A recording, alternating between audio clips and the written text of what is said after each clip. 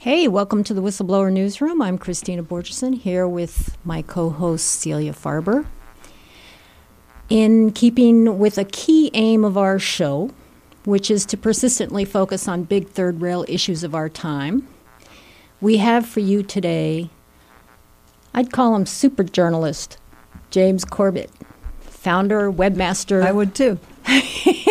Producer and editor of the Corbett Report, an outlet for independent critical analysis of politics, society, history, and economics. And the Corbett Report has been around for well more than a decade. Corbett has produced thousands of hours of audio and video media for his website, which includes a podcast and many online documentaries and series. Anyone familiar with his work, and I've followed his work for years, anyone familiar with his work knows that Corbett is a reporter who maintains a laser beam focus on the facts, and that he conducts ongoing investigations of third rail issues, particularly 9/11. No one can pinpoint the BS in false narratives like Corbett. He's here today to discuss 9/11 and his must-see documentary, as well as it's broken down into a series, too, called 9/11 Whistleblowers. So what our listeners are going to get today, excuse me, is the clearest, most forthright account of what's true and what isn't, who the 9/11 whistleblowers are, who the bad guys are in this story, and what's new in the international effort to get accountability for the past and ongoing crimes associated with this horrific event. Welcome, James. We're thrilled to have you. Welcome. I'm thrilled to be here, and with such a glowing introduction, I only hope I can live up to it. But we certainly will live up to the title of touching the third rail issue. In fact, it is probably the issue that got me into journalism in the first place and doing what it is that I do. So it's one that I'm very passionate about. Well, you have already earned this glowing praise because you've been at it for so long, and I'm familiar with your work, and that's how I view your work. So I want to start today with a video piece. To me, it's unforgettable. I saw it, how long ago was it that you did it, but it's an excellent example of your sublimely well-honed BS detector. It's a breakdown of the official narrative for 9/11, hilarious and infuriating at the same time. I think it's something everyone should hear, and I want to kick off our show with you with that piece, if you don't mind. So, Jess, could you play that piece for us? Jess is our wonderful engineer that we love very much.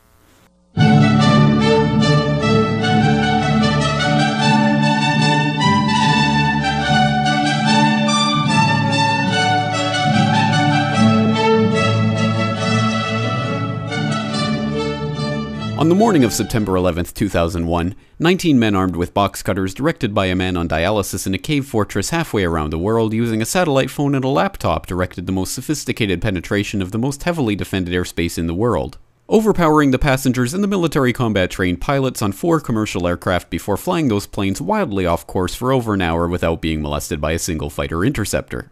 These 19 hijackers, devout religious fundamentalists who like to drink alcohol, snort cocaine, and live with pink-haired strippers, managed to knock down 3 buildings with 2 planes in New York, while in Washington, a pilot who couldn't handle a single-engine Cessna was able to fly a 757 in an 8,000-foot descending 270-degree corkscrew turn to come exactly level with the ground, hitting the Pentagon in the Budget Analyst Office where DoD staffers were working on the mystery of the $2.3 trillion that Defense Secretary Donald Rumsfeld had announced missing from the Pentagon's coffers in a press conference the day before, on September 10th, 2001.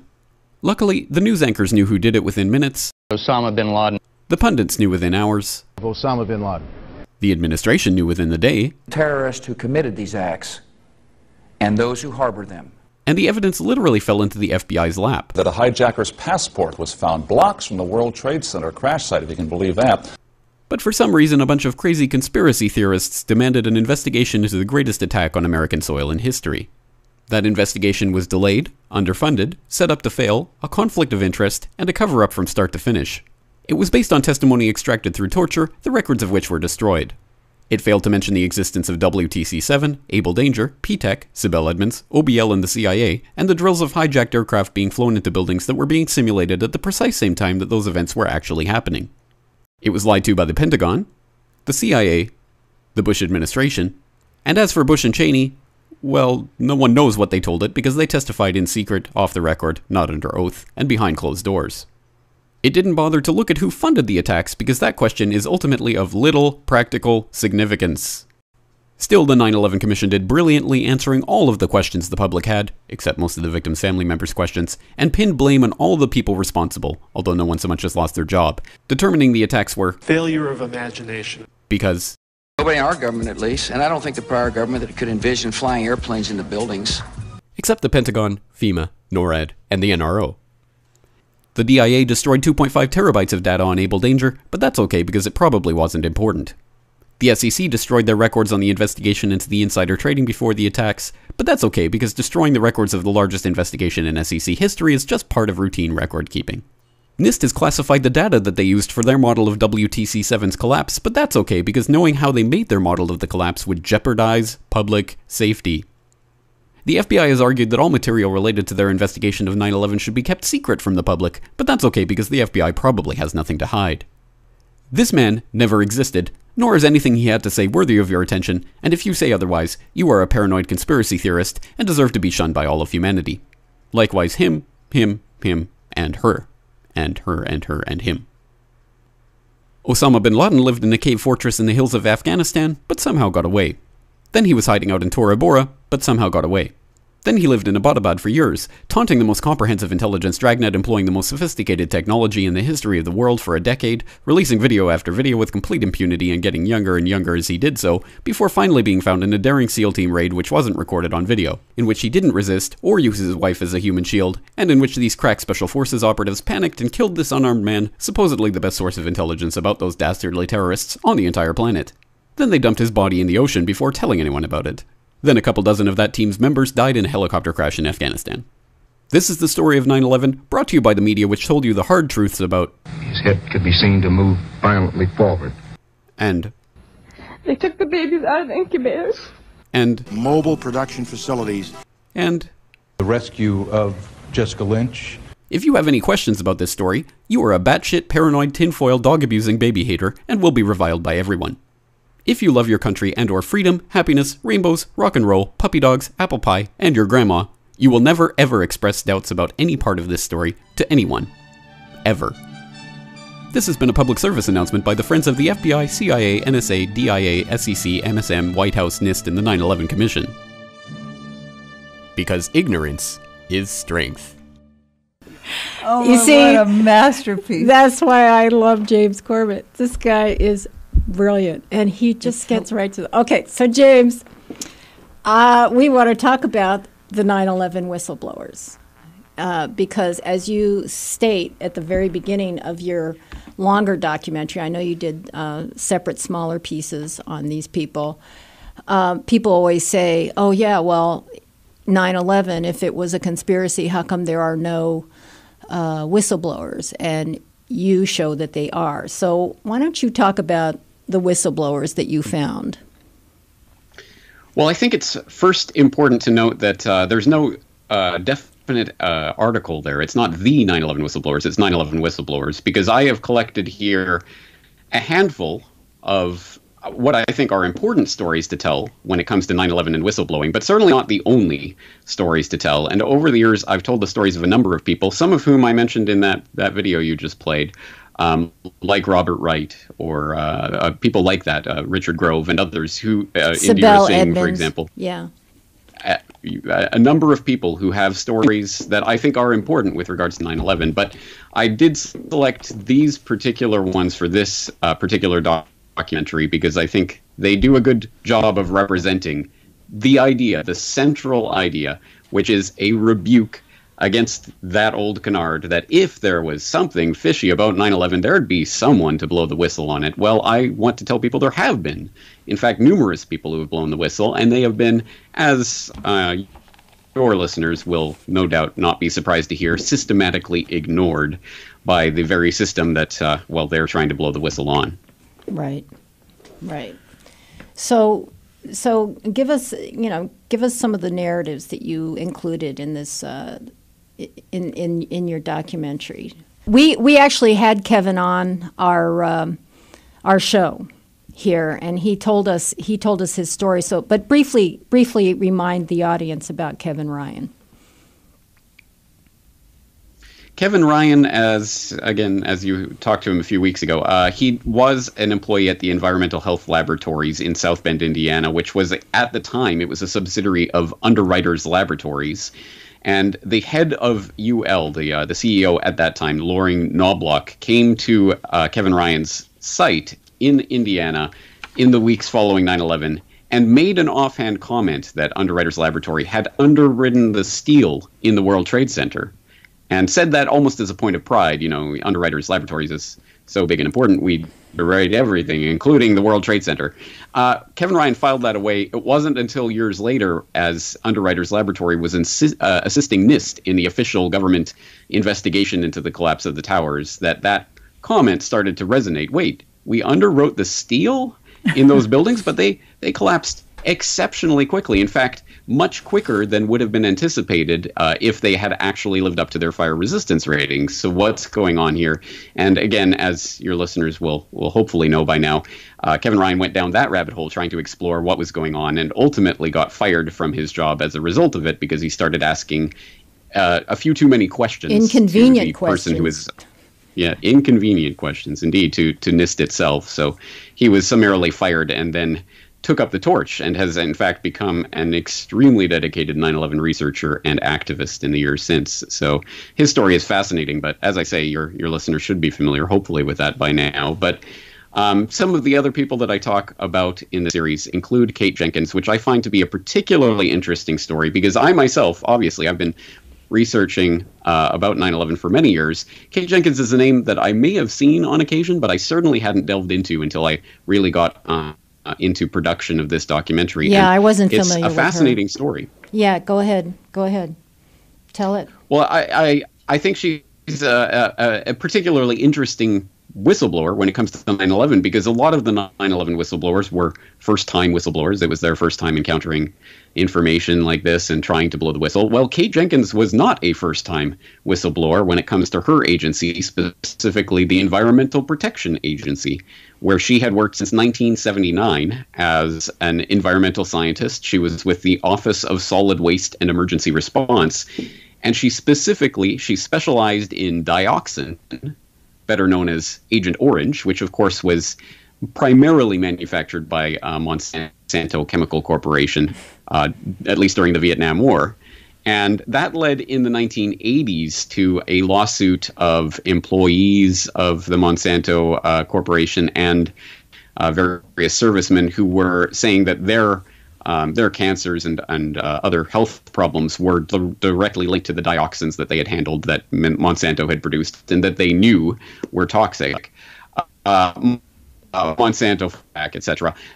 This directly, of course, impinged on Dr. Jenkins and her knowledge, and she ultimately wrote a memo that became an important part of this whole drama, basically blowing the whistle on the EPA, relying on faulty Monsanto-sponsored studies to try to dismiss the link between the Agent Orange and the cancer and other such problems.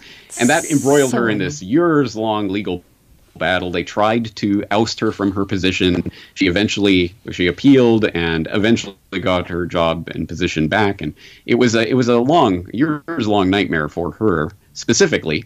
And I imagine at that time, once she got her position back, I imagine she probably thought that would be the end of that. The last buzzsaw she'd run into. Right. You're right, yeah.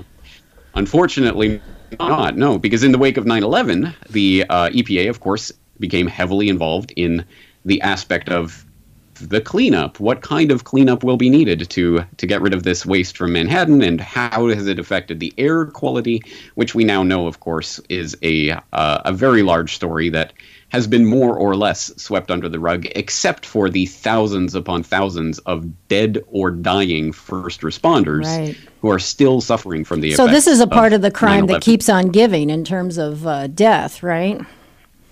And the EPA is connected. So, yes. Yeah, EPA was connected to looking into what to use to clean it up, right?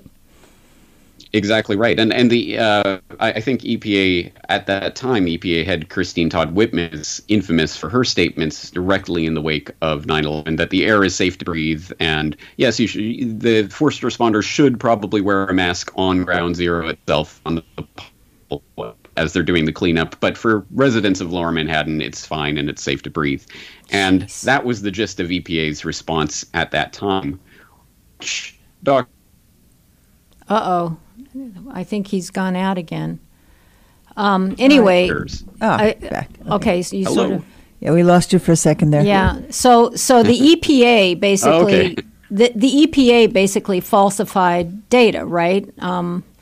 They diluted, like in their lab, they diluted the World Trade Center dust with water before testing it. They did something like that. Talk about what it is That's the EPA right. did.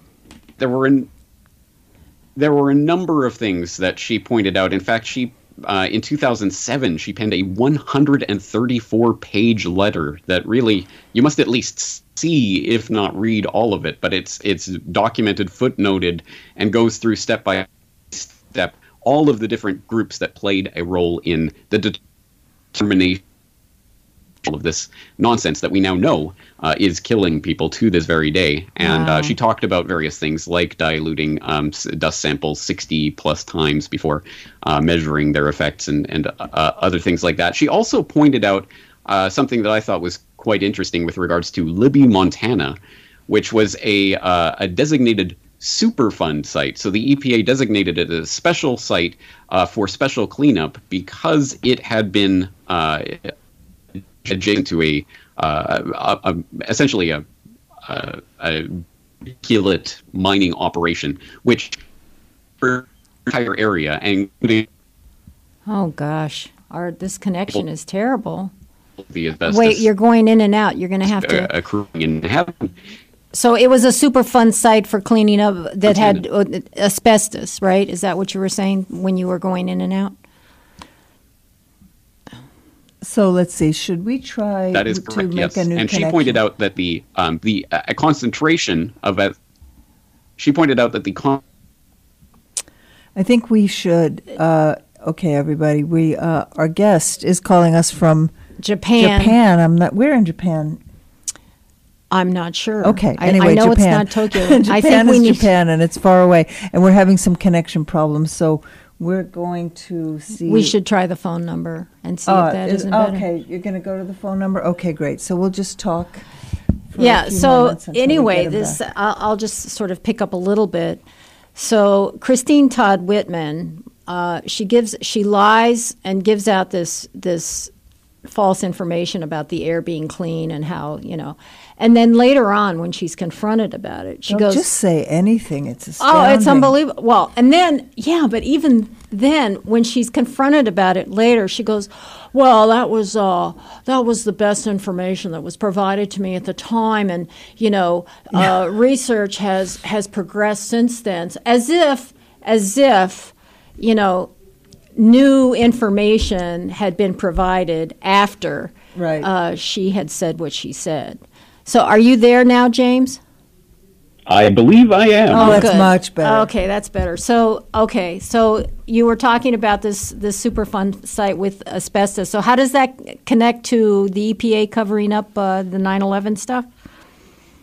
So Dr. Jenkins' point in that was to say that the Libby, Montana site was declared a Superfund site, and which meant that all of these funds would be committed to the cleanup of the residents in the area, etc.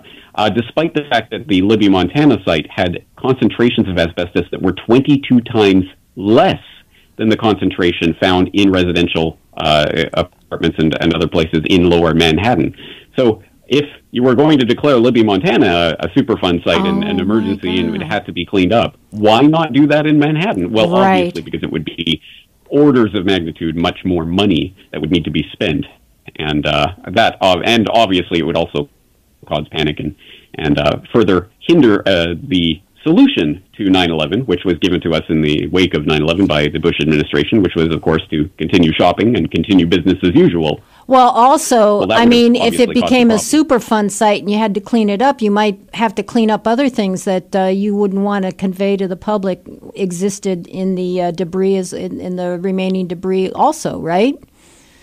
I mean... Well, certainly, I think, yeah, if we look at some of the other whistleblowers, including Kevin Ryan, talking about some of the other materials that are in that dust that would indicate evidence of an explosive event, for example, in the World Trade Center, that would be something they wouldn't want. But of course, there were many toxic materials that were contained in that dust, asbestos just being one example of that. Right. So, okay, so they should have declared it a Superfund site based on other sites that they declared Superfund sites that were much less toxic.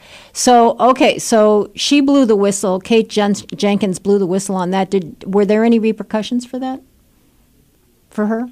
There certainly were, and they were not long in coming. In fact, not only did she write that 134-page letter, which she addressed to then Senator Hillary Clinton, as well as Congressman Gerald Nadler and Carolyn Maloney, but she also, in 2008, or shortly thereafter, she penned a memo to the FBI, trying to get a criminal investigation launched based on her knowledge of this cover-up. Obviously, the EPA was not too happy about that, and coincidentally, in 2010, she was indeed fired from her position, but it was based on, so the EPA said, it was based on a workplace incident that stemmed from this silly back and forth that went on about there was someone who came in to clean her office that she was complaining he was wearing too strong of a perfume or something, and they interpreted her reaction as a threat, as a physical threat against her supervisor. She's the tiny 5-foot-something woman against the 6-foot-something supervisor. They interpreted it as a physical threat and fired her for it.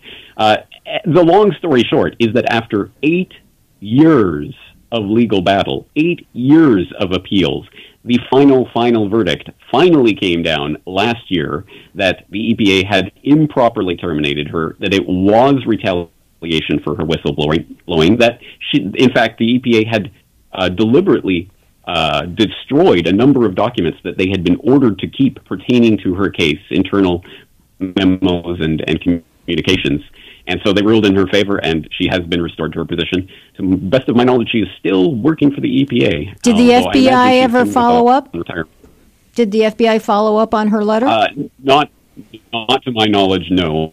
As far as I know, that FBI letter went into a black hole and was did not result in a criminal investigation. So now talk about Barry Jennings. He's no longer with us, right? He died, but his story is extremely interesting. I mean, talking about the explosives evidence, it's his story is very interesting. Right. Well, it seems that he died, which is another interesting part of this tale, a strange addendum to the tale. But to set the table, Barry Jennings was the Deputy Director of Emergency Services for the New York City Housing Authority on 9/11. And so that morning, he was called into World Trade Center Building 7, which was where the Office of Emergency Management had been placed by the Giuliani administration, mayor of New York, of course, at that time, several years earlier, amidst much controversy. It was a very controversial decision to place the Office of Emergency Management in World Trade Center Building 7 directly across from the Twin Towers that had been targeted for terrorist activity in 1993. So that was a whole other thing. But on the morning of 9/11, Barry Jennings was called to the Office of Emergency Management. He arrived. He went up the elevator with someone that he did not know at that time, but later turned out to be Corporation Counsel Michael Hess. And the two of them ended up stumbling out into the Office of Emergency Management, which was completely abandoned. Now, according to Barry Jennings' timeline, they entered the building shortly after the first plane hit the North Tower at 8:46. And so it was around 9 a.m.-ish that they arrived at the Office of Emergency Management. The entire floor was completely abandoned. They said there was steaming cups of coffee. There was half-eaten sandwiches. The place had been abandoned in a hurry. After trying to ascertain what was going on, calling their supervisors, Barry got a hold of someone who said, "Are you actually in the building? Get out of there now." At which point Michael Hess said, "The elevators aren't working. I found a stairwell. Let's go." And they started running down the stairwell. And at that point, according to Barry Jennings' testimony, there was an explosion somewhere down below them, down from the lobby area. They got to I believe, the 6th floor of the building stairwell before they were blown back up by an explosion that took place below them. And the 6th floor was, at least the stairwell, was pretty much obliterated. Destroyed. Yeah. Obliterated. He said they had to pull themselves up to the 8th floor, where getting their bearings, according to Barry Jennings, he could see that one side of the building, Building 7, was not there. He said you look one way, there's the building, you look the other way, it's not there. And he said he could see the Twin Towers. He did make a point of that they were both still standing. Oh, interesting. What? Wait a second. This explosion and half the building of 7 is blown away while the Twin Towers are still up?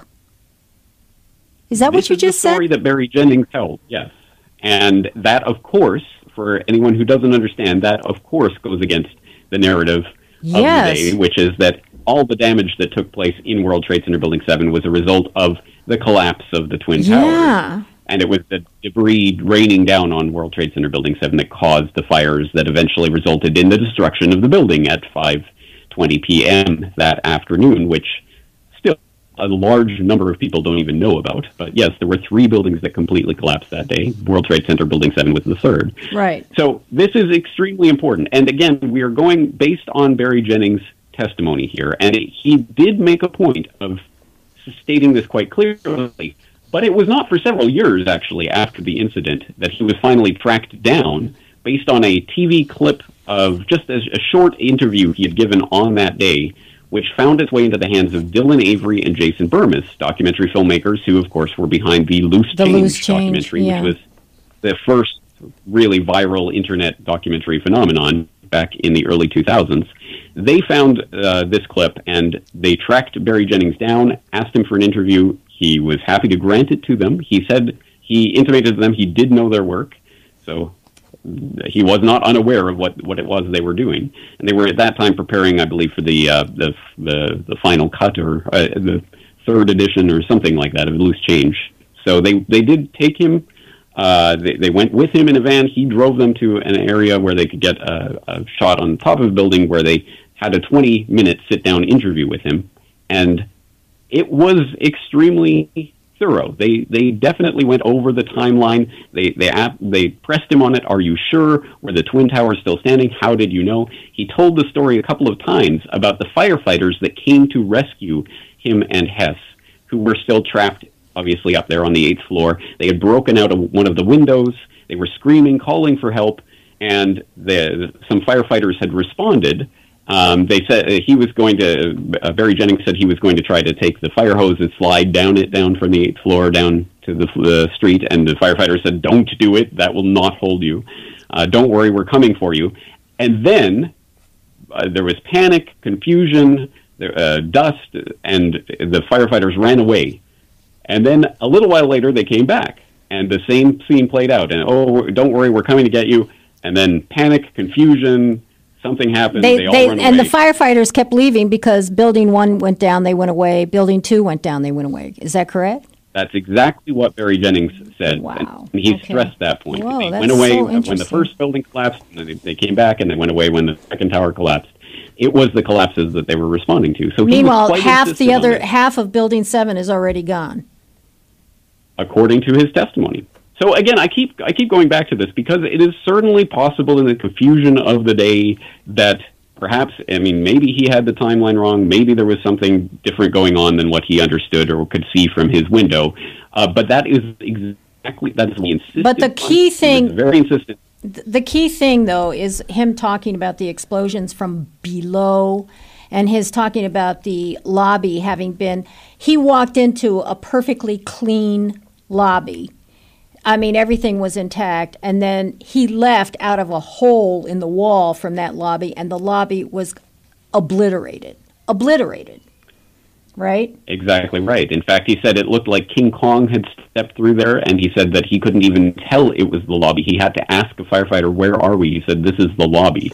He couldn't believe that was now, the lobby that he had come in. Let's also remember that NIST, which is the National Institute of Standards and Technology, that's the government's government office that was looking into what caused these buildings to be destroyed. They actually, at one point, they basically came out and said they were destroyed due to ordinary office fires and something called thermal expansion, meaning these fires burning slowly were, wearing down the building or something, and then it collapsed, which, I mean, it just, even to somebody who doesn't know anything about much, I mean, that just makes no sense at all that a steel structure, little office fires would bring down a steel structure. And also, it doesn't account for the explosions and the complete obliteration of the lobby. But they came out with that, and then they moved the target. And when somebody says, "Oh, that is absurd," then they moved the target. They moved the explanation. And the second, and I've seen this before. We've all seen this movie before. And the next explanation was. It was because of a boiler that exploded, right? And unfortunately for them, Jennings was an old boiler guy, right? He had worked on boilers. He was familiar with boilers, and he was like, "There's no way that it would have been just a boiler." Can I pull us back into unifying theories? James, do you have one? Do you have a theory of 9/11? Who did it? Why? Who done it? How? Or do you focus on? I mean, this is just the official narrative is so shattered. And by the way, that clip is one of the most extraordinary things I've ever heard. It's and brilliant. It's so funny, and you find yourself. I was just laughing, and I thought, oh my God, I'm laughing at 9/11, but it's masterful. So. Do you have a theory of what happened on 9/11? I certainly have my ideas based on the research that I've done over the years of various things that line up better than the official story, but I wouldn't claim to have the unifying theory, the details of who did what on what day and how it all went down, precisely because all of the relevant information has been so thoroughly covered up and suppressed that, yes, we can make informed speculation, essentially, from our ringside. Well, let's break it down a little. Do you have a theory about who most people seem to believe? Okay, funding. Saudi Arabia? What? Yes, certainly there was. I think they're part of something. They might be part of something. Well, I'm not being very... Okay, James, you tell us who you... Celia's giving me the hairy eyeball. I don't know if Saudi Arabia is the first country that comes to mind, to be perfectly honest. We all have our different pond where we swim around and get our information. Where I've been, that's obvious. Her pond is the Saudi Arabia pond. There certainly is a money trail that leads back to Saudi Arabia, especially the royal family, including, of course, Prince Bandar Bush and his connections to funding some of the alleged hijackers, and I always say alleged because there's a lot to say about that side of the story as well, funding, including the ones that were allowed into the country despite being on terrorist watch lists, despite being under CIA purview, living with an FBI informant in Los Angeles. I mean, the story gets crazier and crazier. But when it comes to the unifying theory, my take on this and any other major deep state event that is world-changing in its implications, like a JFK assassination, like a 9/11, is that these types of things generally, I think, do not happen because they benefit one particular player in one particular way. No, it's a convergence of many different players who have reason to be involved in a plot like this, which is, I think, sort of spreads out the responsibility so that you may be able to pull a smoking gun here and say, it's all Saudi Arabia.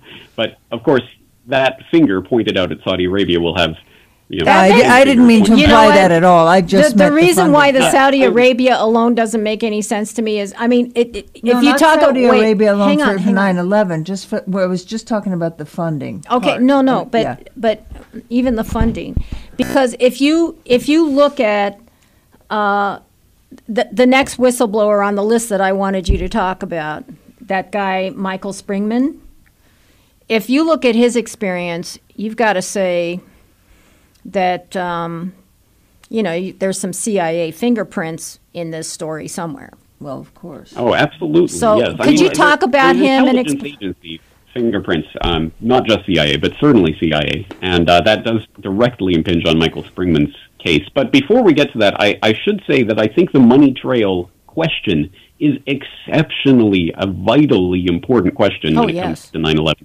and it's why I did a documentary a few years ago called 9/11 Trillions, which you can find corbettreport.com/911trillions. It's up there for free, like all my work.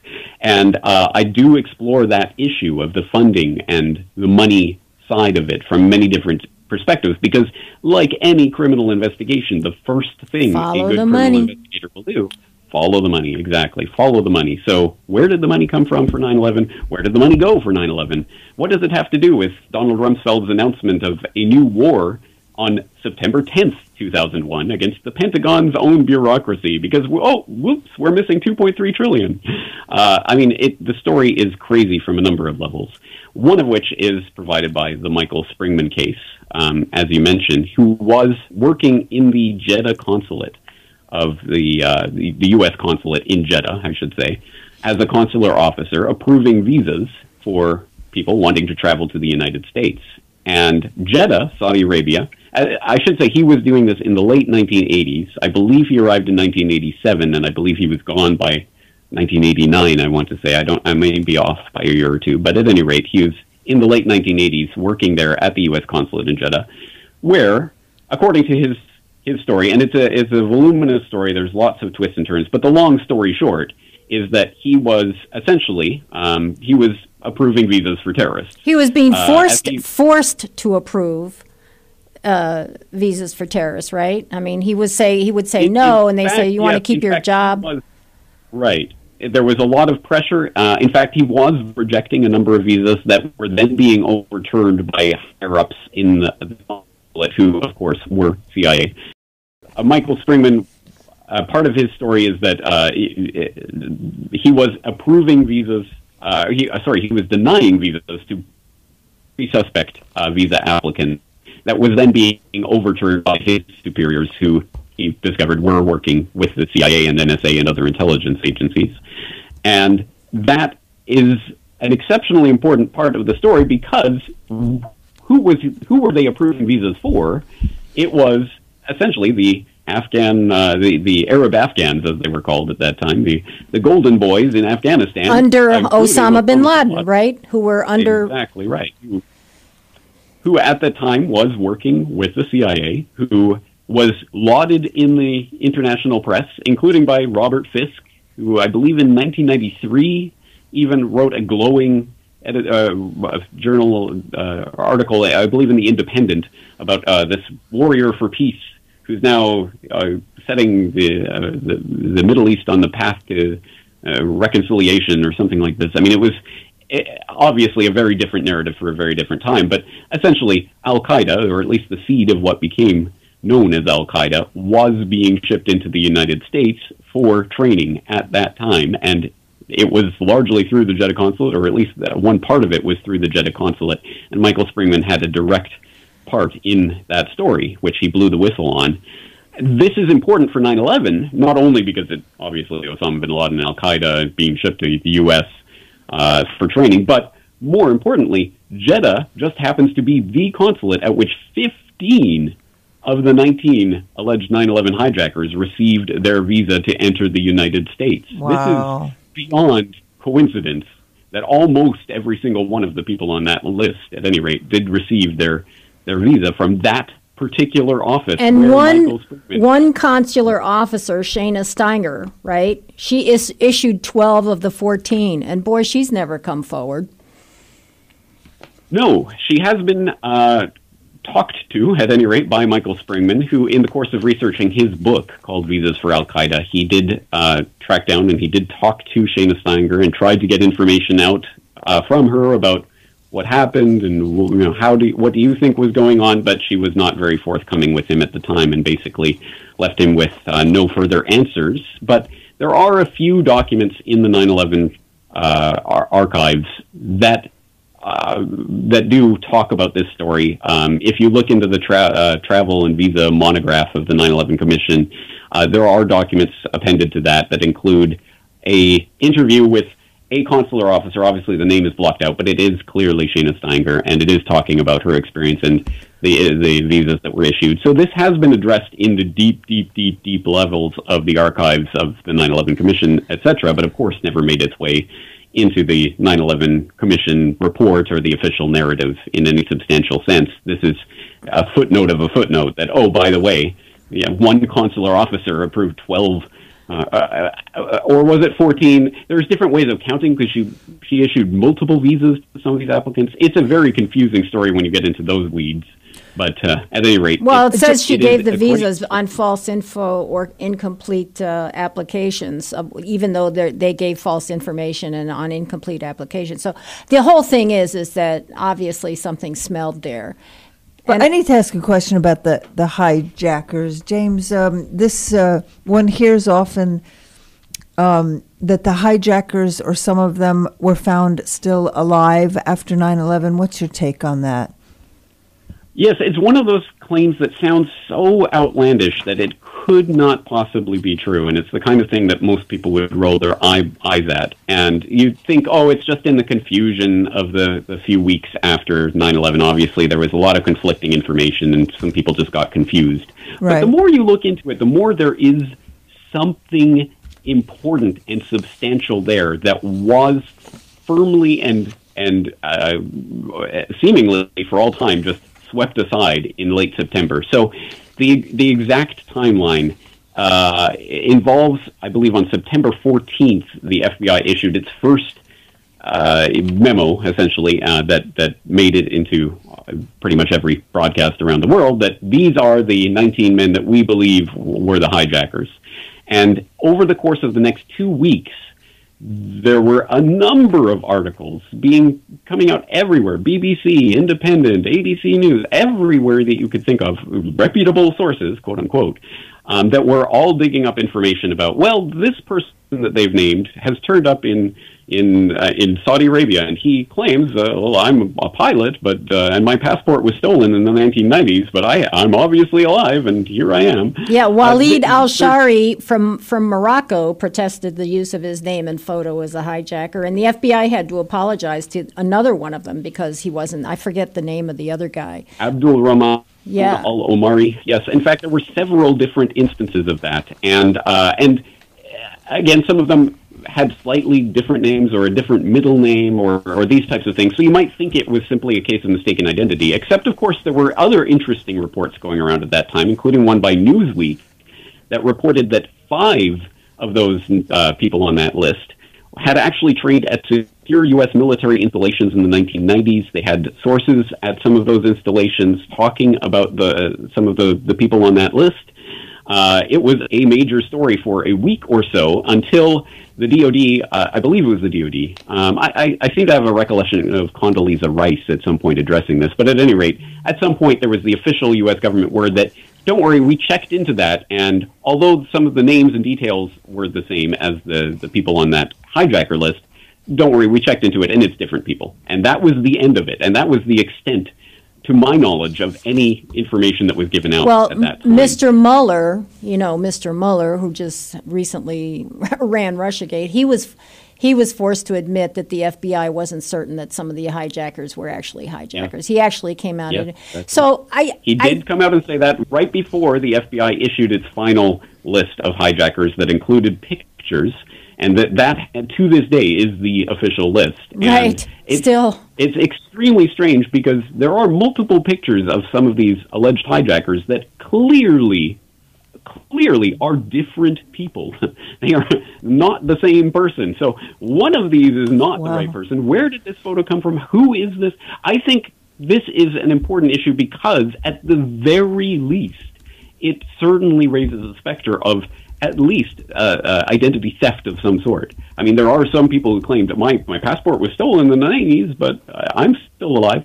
It's very possible that some of these names, aliases, could be stolen identity, something along those lines. But that was swept under the rug so quickly that one wonders where that investigation ultimately ended up. You know, unfortunately, like the time is going by, and there's something that I really, really want to get to, which is, you know, I just want to start this off, and then I want you to pick this up. Let's talk about following the money. Let's talk about the fact, first of all, it seemed like when you see what happened with the first Trade Center bombing, the first one, again, the FBI has some guy inside working, you know, they have their informant, and at some point they pull the guy out. The guy is completely freaked out because he says they're going to blow up the thing, and then they blow it up. Okay, next thing you know, on this one, the FBI, the CIA is forcing people to get visas.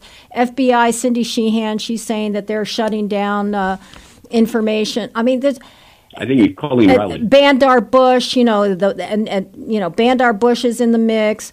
Then you know, George Bush, when the whole thing happened, says, hey, you know, he tries to like not have an investigation. Then he tries to put, you know, Kissinger in there. So let's paint, and you know more about all this than I do, obviously.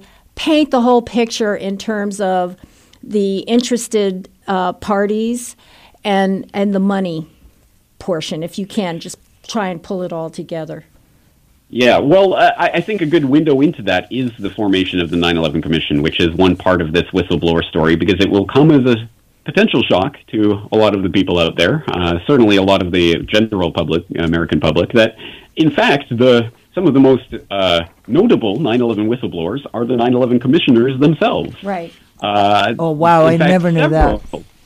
Yes, it is. Again, this is so unbelievable. The mind boggles, but 6 out of the 10 9/11 commissioners have publicly expressed concern that the commission was misled, stymied, hampered by conflicts of interest, and, of course, in the famous words of co-chairs Kane and Hamilton, set up to fail. Well, forced, and they said they were forced to participate in a cover-up. They are Tom Keene, Lee Hamilton, Bob Kerrey, John Lehman, and John Romer, right? Tim Romer and Max Cleland. And Max Cleland. I'm sorry. I hope they don't take any helicopters in. And interestingly, Bob Kerrey said in 2009 that 9/11 was a 30-year-old conspiracy. What was he talking about? That's an excellent question, and one that you would think that any reporter looking to make their name would trip over themselves to ask. Oh, here is a 9/11 commissioner saying that 9/11 is a 30-year conspiracy. What does he mean? Well, let's ask a follow-up. But, of course, that has never happened. That particular statement comes from a clip, which you can watch online, that was put, it was a question that was put to Bob Kerrey after a speech that he made in, I believe, Los Angeles back in 2009. And it was, of course, by an independent media personality who asked the question about supporting a criminal investigation into 9/11. And they had a back and forth, at which some point he says, the problem is it's a 30-year-old conspiracy. And the independent media reporter says, no, I'm talking about 9/11. And Kerry says, that's what I'm talking about, and then walks away. Again, what does he mean by that? Now, there are various conclusion or various ideas that we could come up with. For example, in 2009, 30 years would be 1979.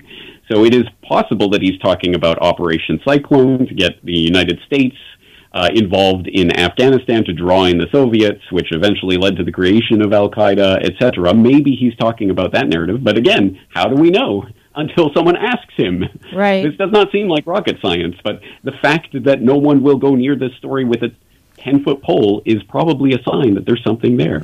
Well, I think the thing that troubles me the most is that, you know, people say Saudi Arabia, okay, fine. But it also seems to me like our own You know, our own agencies had to have been involved in this, from the Pentagon to the CIA, State Department, et cetera, had to be involved in this for it to happen. It's such a huge operation. So many things had to happen. But those two things are not in conflict. No, I'm yeah, not saying they are in right, conflict. I'm right. just trying to get, as you said, I'm trying to get James to give us a window into what he might think, into what his, as close to unified theory as he can possibly get. You know, what he thinks actually happened, Saudi and Arabia is our ally. who did what. Right. Well, let's put it this way. Last year, on the 9/11 anniversary, I released a documentary called 9/11 War Games, which goes into as much detail as I possibly could within a 1-hour documentary about the war games that were being held on 9/11 and that directly affected the air response that day. And the fact that it is inescapable after watching that elements within the Department of Defense generally, and certainly within NORAD, had to have been involved in the suppression of the response that morning that allowed those planes to be wildly off course for a very long time without any interception. It was allowed to happen, and we can see that from a number of different angles, one of which is the war game angle, which I would suggest people check into. But you're right. I mean, whether it comes to the CIA and their various fingerprints on various operations, the FBI actually stifling ongoing investigations that were happening at that time, including into Zacarias Moussaoui and others. When it comes to the DOD and the fact that the 9/11 Commission was even considering pressing criminal charges against members of the Pentagon who they knew had deliberately lied about the timeline that morning and their response. But they did not press those charges, unfortunately. But again, it's any way that you look at it, there is no way that A, the official story is the actual story, or B, that elements within the government, certainly, and outside of the government as well, must have known about, facilitated, and actively covered up what took place that day. It's inescapable when you come to it from a number of different angles, like the money trail, like the air response. So the money trail, let's talk about the money trail for a minute. So the money trail is, first of all, the $3.2 trillion that the Pentagon lost, all those records were gone, boom, okay, right? So they say. Okay, so they say. I mean, that's a much bigger story that goes back to the late 1990s. I'm just saying. I'm just saying that it's interesting the timing of his. I'm sure there is a bigger story, but announcing this and talking and literally saying we're declaring a war on bureaucracy and all of this, and saying, which is an interesting pull quote from my 9/11. Trillions documentary. One might ask, how can the defense secretary attack the Pentagon in front of the American public? Something along those lines. Just stunning statements that came from that speech, delivered on September 10th, 2001, which obviously, how could that possibly... I mean, usually they bury a story on Friday afternoon, not on Monday morning. You know, how are they going to get out of this one? Oh, 9/11, that's how. Well, when you followed the money, what were the key things that you found? There were a few different aspects that I approached it from. One is the 9/11 heist, which has to do with the destruction of the Twin Towers, the insurance, the Silverstein story that people probably have heard in some iteration before, but also about some of the remarkable information that's come out about, or that started to come out about what was found on the hard drives of some of the financial institutions that were trading in the World Trade Center, up to and including 9/11. And some of the information that indicates that enormous amounts of money were being traded during the attacks, and that evidence was destroyed in the destruction of the towers, except for a company called Convar, which was working on recovering those hard drives and starting to get some of the information out of them. But then that investigation was taken over by the FBI and promptly covered up, never heard of again. Which was one of the fascinating aspects of it. So the FBI is definitely a major participant in this 9/11 event. There's no way around it. Absolutely, fingerprints all over. 9/11 insider trading, which again is a story that was largely reported in those weeks following 9/11, that there was massive amounts of money that was being put in put options, famously on the airlines, but less famously, there were a number of companies that were involved in those attacks, that were directly impacted by those attacks, there was an unusual increase in put options, and that's not a subjective statement. That has been reviewed by, I want to say 3 separate scholarly research papers over the past decade have concluded there is no doubt there was some sort of foreknowledge of attacks that were being traded on. But I guess my big question is, when you follow the money, when you follow the forensic evidence, whose fingerprints are actually on the carrying out of this this event? I mean, do you really think that these hijackers who couldn't fly planes actually did that? I mean, I'm trying. And I know there are factions in the 9/11 Truth Movement who think that there were no planes that hit the building. Well, I just want his assessment. Sorry. I didn't mean to cut you off. I just want quickly, because we're running out of time, your assessment, given what you know about the forensic evidence, given what you know about the circumstances, the timeline, given what you know about the actual thing carried out, and given what you know about the alleged hijackers, who do you think actually physically carried this out? You mean in the planes, Christina? Yeah, in the planes. Because we already addressed. Who directed this thing? Who directed this thing? A lot of the signs point back to Dick Cheney's office as being an extremely important office, and the allegation has been made that he was running P-TECH software in the emergency bunker underneath the White House on 9/11. And most people will have no idea what P-TECH is. But I did address that in my 9/11 Trillions documentary for people who want to delve into it. Essentially software that would have been able to have affected and coordinated the response or lack thereof on that day, which is just another entire rabbit hole in and of itself. My God. There's no doubt that elements within the government and within the intelligence agencies, both in the United States and in Israel and in Saudi Arabia and in other countries, presumably, but certainly those ones are the would big have 3. been implicated in the plot. That's what I keep hearing. Israel, U.S. So Saudi if you Arabia. were going to extraordinarily render a terrorist, by the way, you guys, we have 2 minutes. If you could have the power to extraordinarily render any of the quote terrorists involved in 9/11, who would you extraordinarily render, James? This is probably not the way I would want to put this question, but someone who should absolutely be questioned for the part that he played in the events of 9/11, Dick Cheney, Donald Rumsfeld, would be a place to start. I think that's where we could get off. It's interesting how Donald Rumsfeld is never seen or heard He's anywhere. disappeared. I keep thinking about that. And Condoleezza Rice and Colin Powell. Have you thought about that, James? They're just gone, those guys. They're not in the public sphere. Well, Ed, only when needed. But I'm sure Darth Cheney will be getting his 15th heart transplant soon, and will become a new man, right? Let's tell our listeners real quick, where can they find you and your great work?